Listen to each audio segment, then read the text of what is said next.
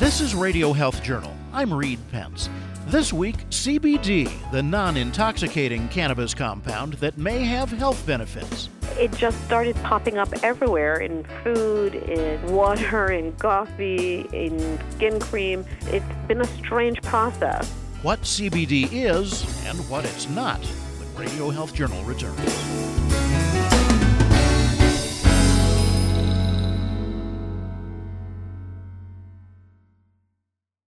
I'm Nancy Benson, the host of Radio Health Journal. If you enjoy listening to Radio Health Journal, you'll also like our sister show, Viewpoints, which covers a wide array of topics from education to history to the environment. Here's a preview of what they're covering this week.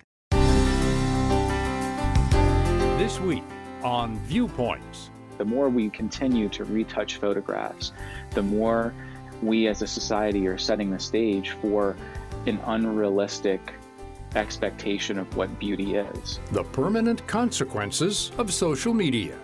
Then, they wouldn't have water to fight it. This was at best a rescue job, and yet they went up anyway. The heroes behind 9/11, their stories and more. I'm Marty Peterson. And I'm Gary Price. These stories in depth this week on your public affairs magazine, Viewpoints. Listen to Viewpoints on your favorite radio station and subscribe and listen to shows anytime on Apple Podcasts and Google Play.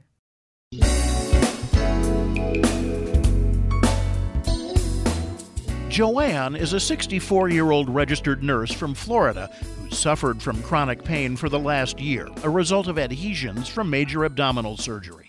Her doctors didn't give her many choices for relief. They said my options for treatment were Tylenol or further surgery.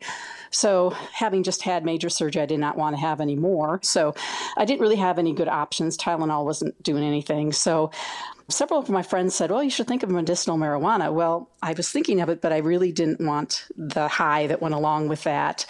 But I was researching it, and I found an article about CBD oil. So I decided to give it a try, bought it on the internet, and I felt, well, there's so much hype around this, maybe it'll help some, I don't know.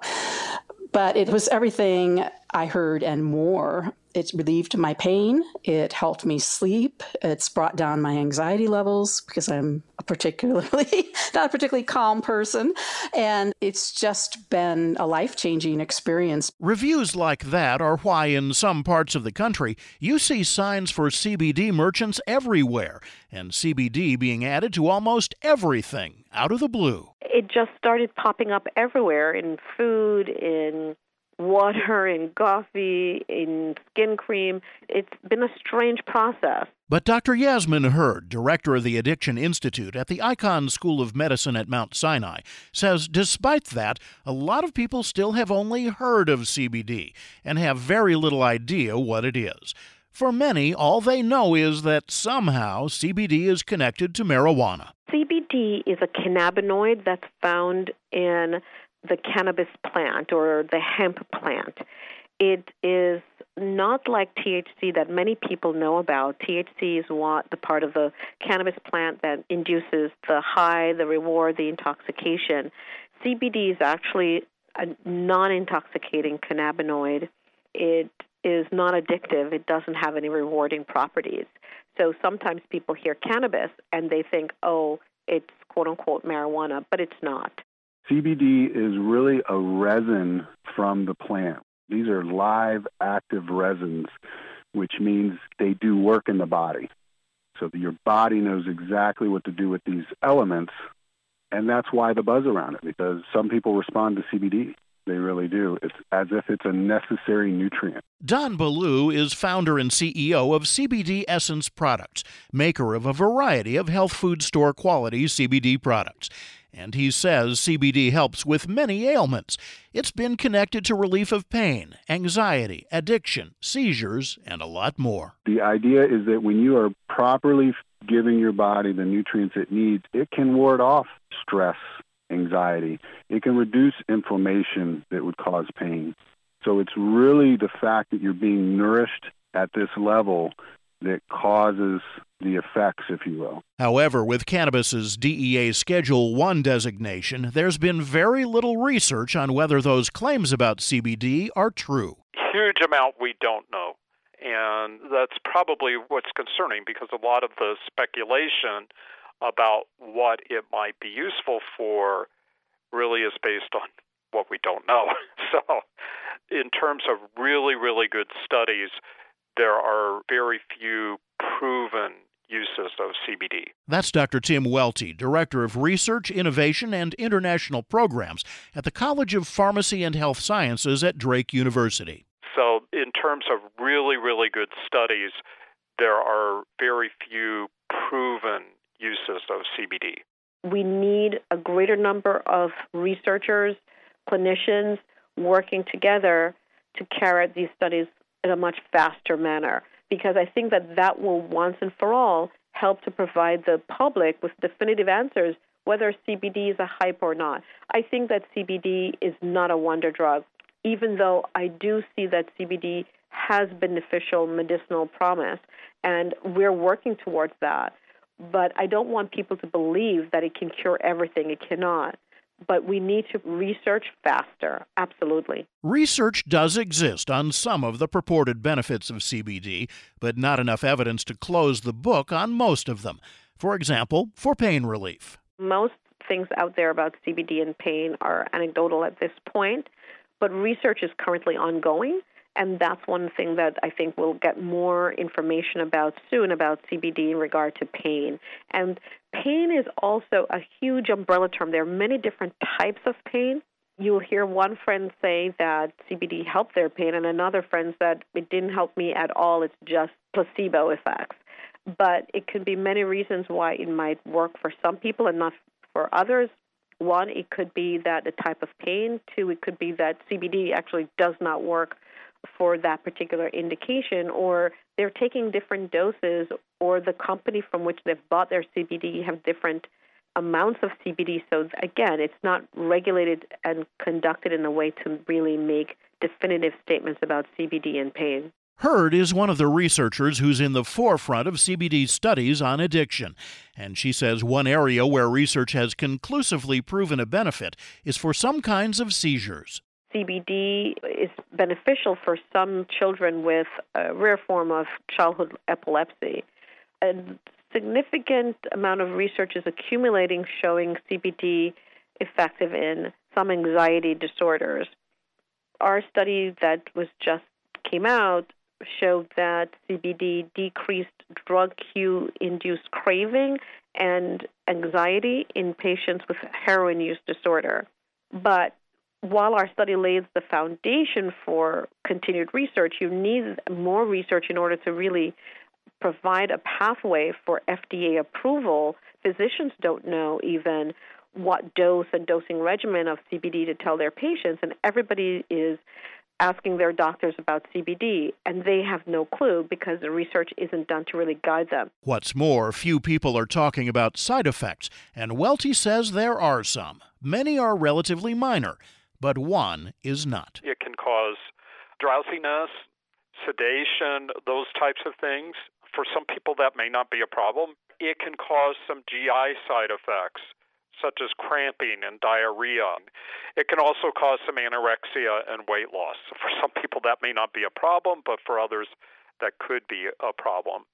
The one that is really concerning is, at least in the studies for epilepsy, there was a greater risk of damage to the liver in individuals taking CBD compared to placebo or sugar pills. So what does that mean for people who hear about possible benefits? Should they wait? It is a conundrum, and definitely people who have certain disorders, I don't blame them for trying to reach out and to gain some sort of help with whatever is out there. So I don't blame them when they are desperate in trying to alleviate, whether it's their pain or alleviate a particular disorder that they have. The question is, are the current medications that you're using, are they fine enough for now until we know more about CBD, until we know the negative interactions it might have with other medications that you could be taking for other disorders? We also don't know the long-term impact. Research, I agree that it takes too long for us to gain significant knowledge to guide the medicinal process of as you try to develop a medication. Research is likely to go faster now, thanks in part to a change in the legal status of hemp, from which CBD can be produced. It's one reason you're finding CBD in so many products now, because for the first time, CBD is apparently legal. Sometimes. The Farm Bill of 2018 made CBD derived from hemp legal in part in terms of that it's a non-scheduled compound as compared to CBD that's derived from the cannabis plant. It's still considered a scheduled drug. And there's a lot of gray area, a lot of confusion about those products, because with the Farm Bill that passed at the end of 2018, the Congress that those products could be produced from hemp, that they would not be regulated by the Drug Enforcement Agency, but they are still regulated by the Food and Drug Administration. And the Food and Drug Administration, to date, says those products are illegal because they're making medical claims which are not substantiated. And so the FDA has done a number of different actions against those products, giving cease and desist orders to manufacturers because they're making medical claims that are not substantiated by good studies. So is CBD illegal, or only some CBD, or is it only the medicinal claim that's illegal? Good question. The FDA held a public hearing on CBD last month to get feedback on how they might solve the problem, and they're accepting comments on the issue for only another couple of days before they begin to decide how to clarify the legal status. They might fall under the category that food supplements fall under, but that has not been determined as yet. So the FDA is still treating them like a drug, and therefore they are illegal to sell. Epidiolex, the prescription drug, is the only one that's legally in the clear everywhere. But anything else? CBD makers like Baloo are in legal limbo. CBD is not allowable as a supplement according to the FDA. So even though hemp is legal, and even though the push for all the materials that come from hemp is legal, according to the DEA, CBD is still a controlled substance. And even though they have a patent on it, they still say there's no medical use. So there's clearly a double standard, and that's what causes the confusion. So my viewpoint was that it was not going to be enforced federally, and that's why I was willing to go into the business, because the federal government would not take actions against companies that were doing strictly CBD from hemp. So Hurd says, as far as regulators are concerned, it's not regulated at all, and that's one of the issues. So absolutely, studies have shown that many of the products that people will buy online and even in stores, they're mislabeled in terms of the concentration of CBD is not really the concentration that's in the product itself. And there can even be lead and pesticides in there.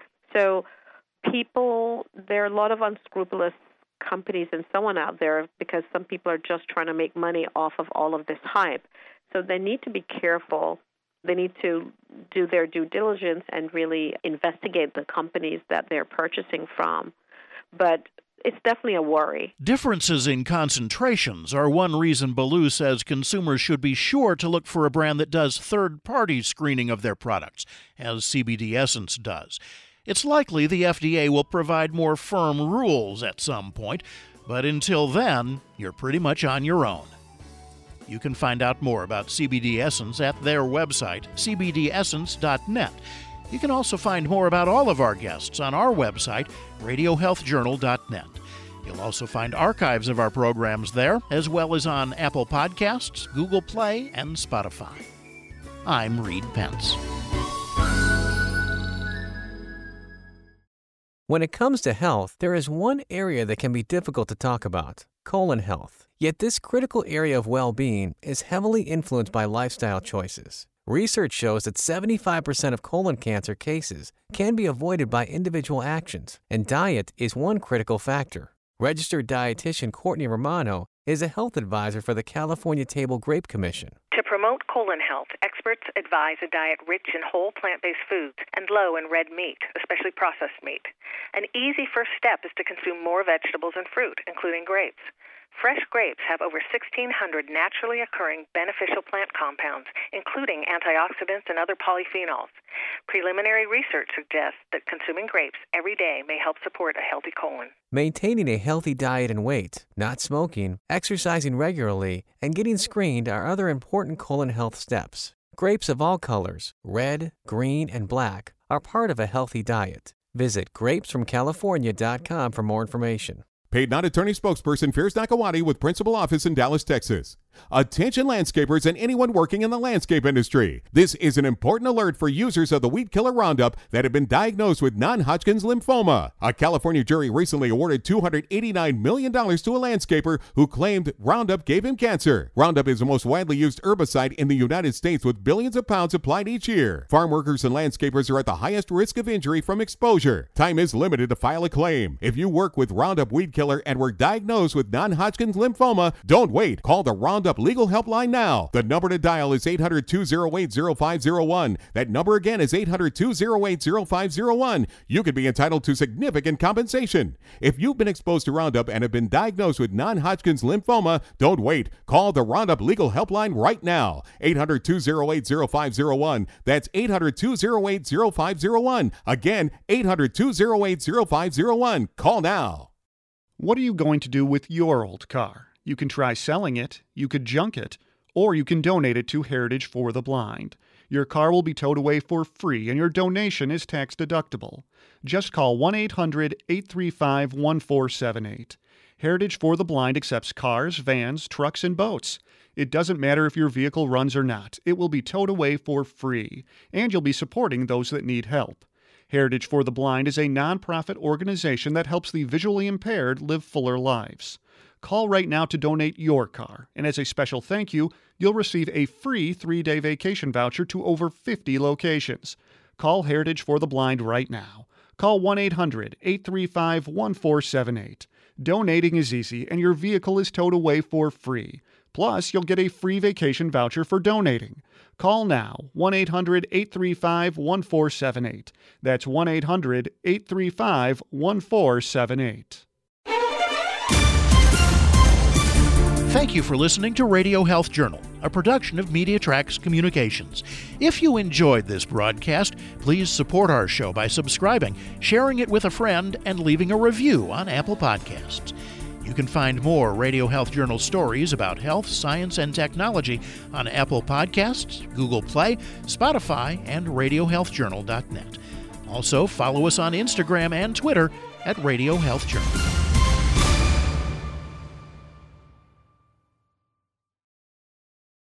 Coming up next week on Radio Health Journal.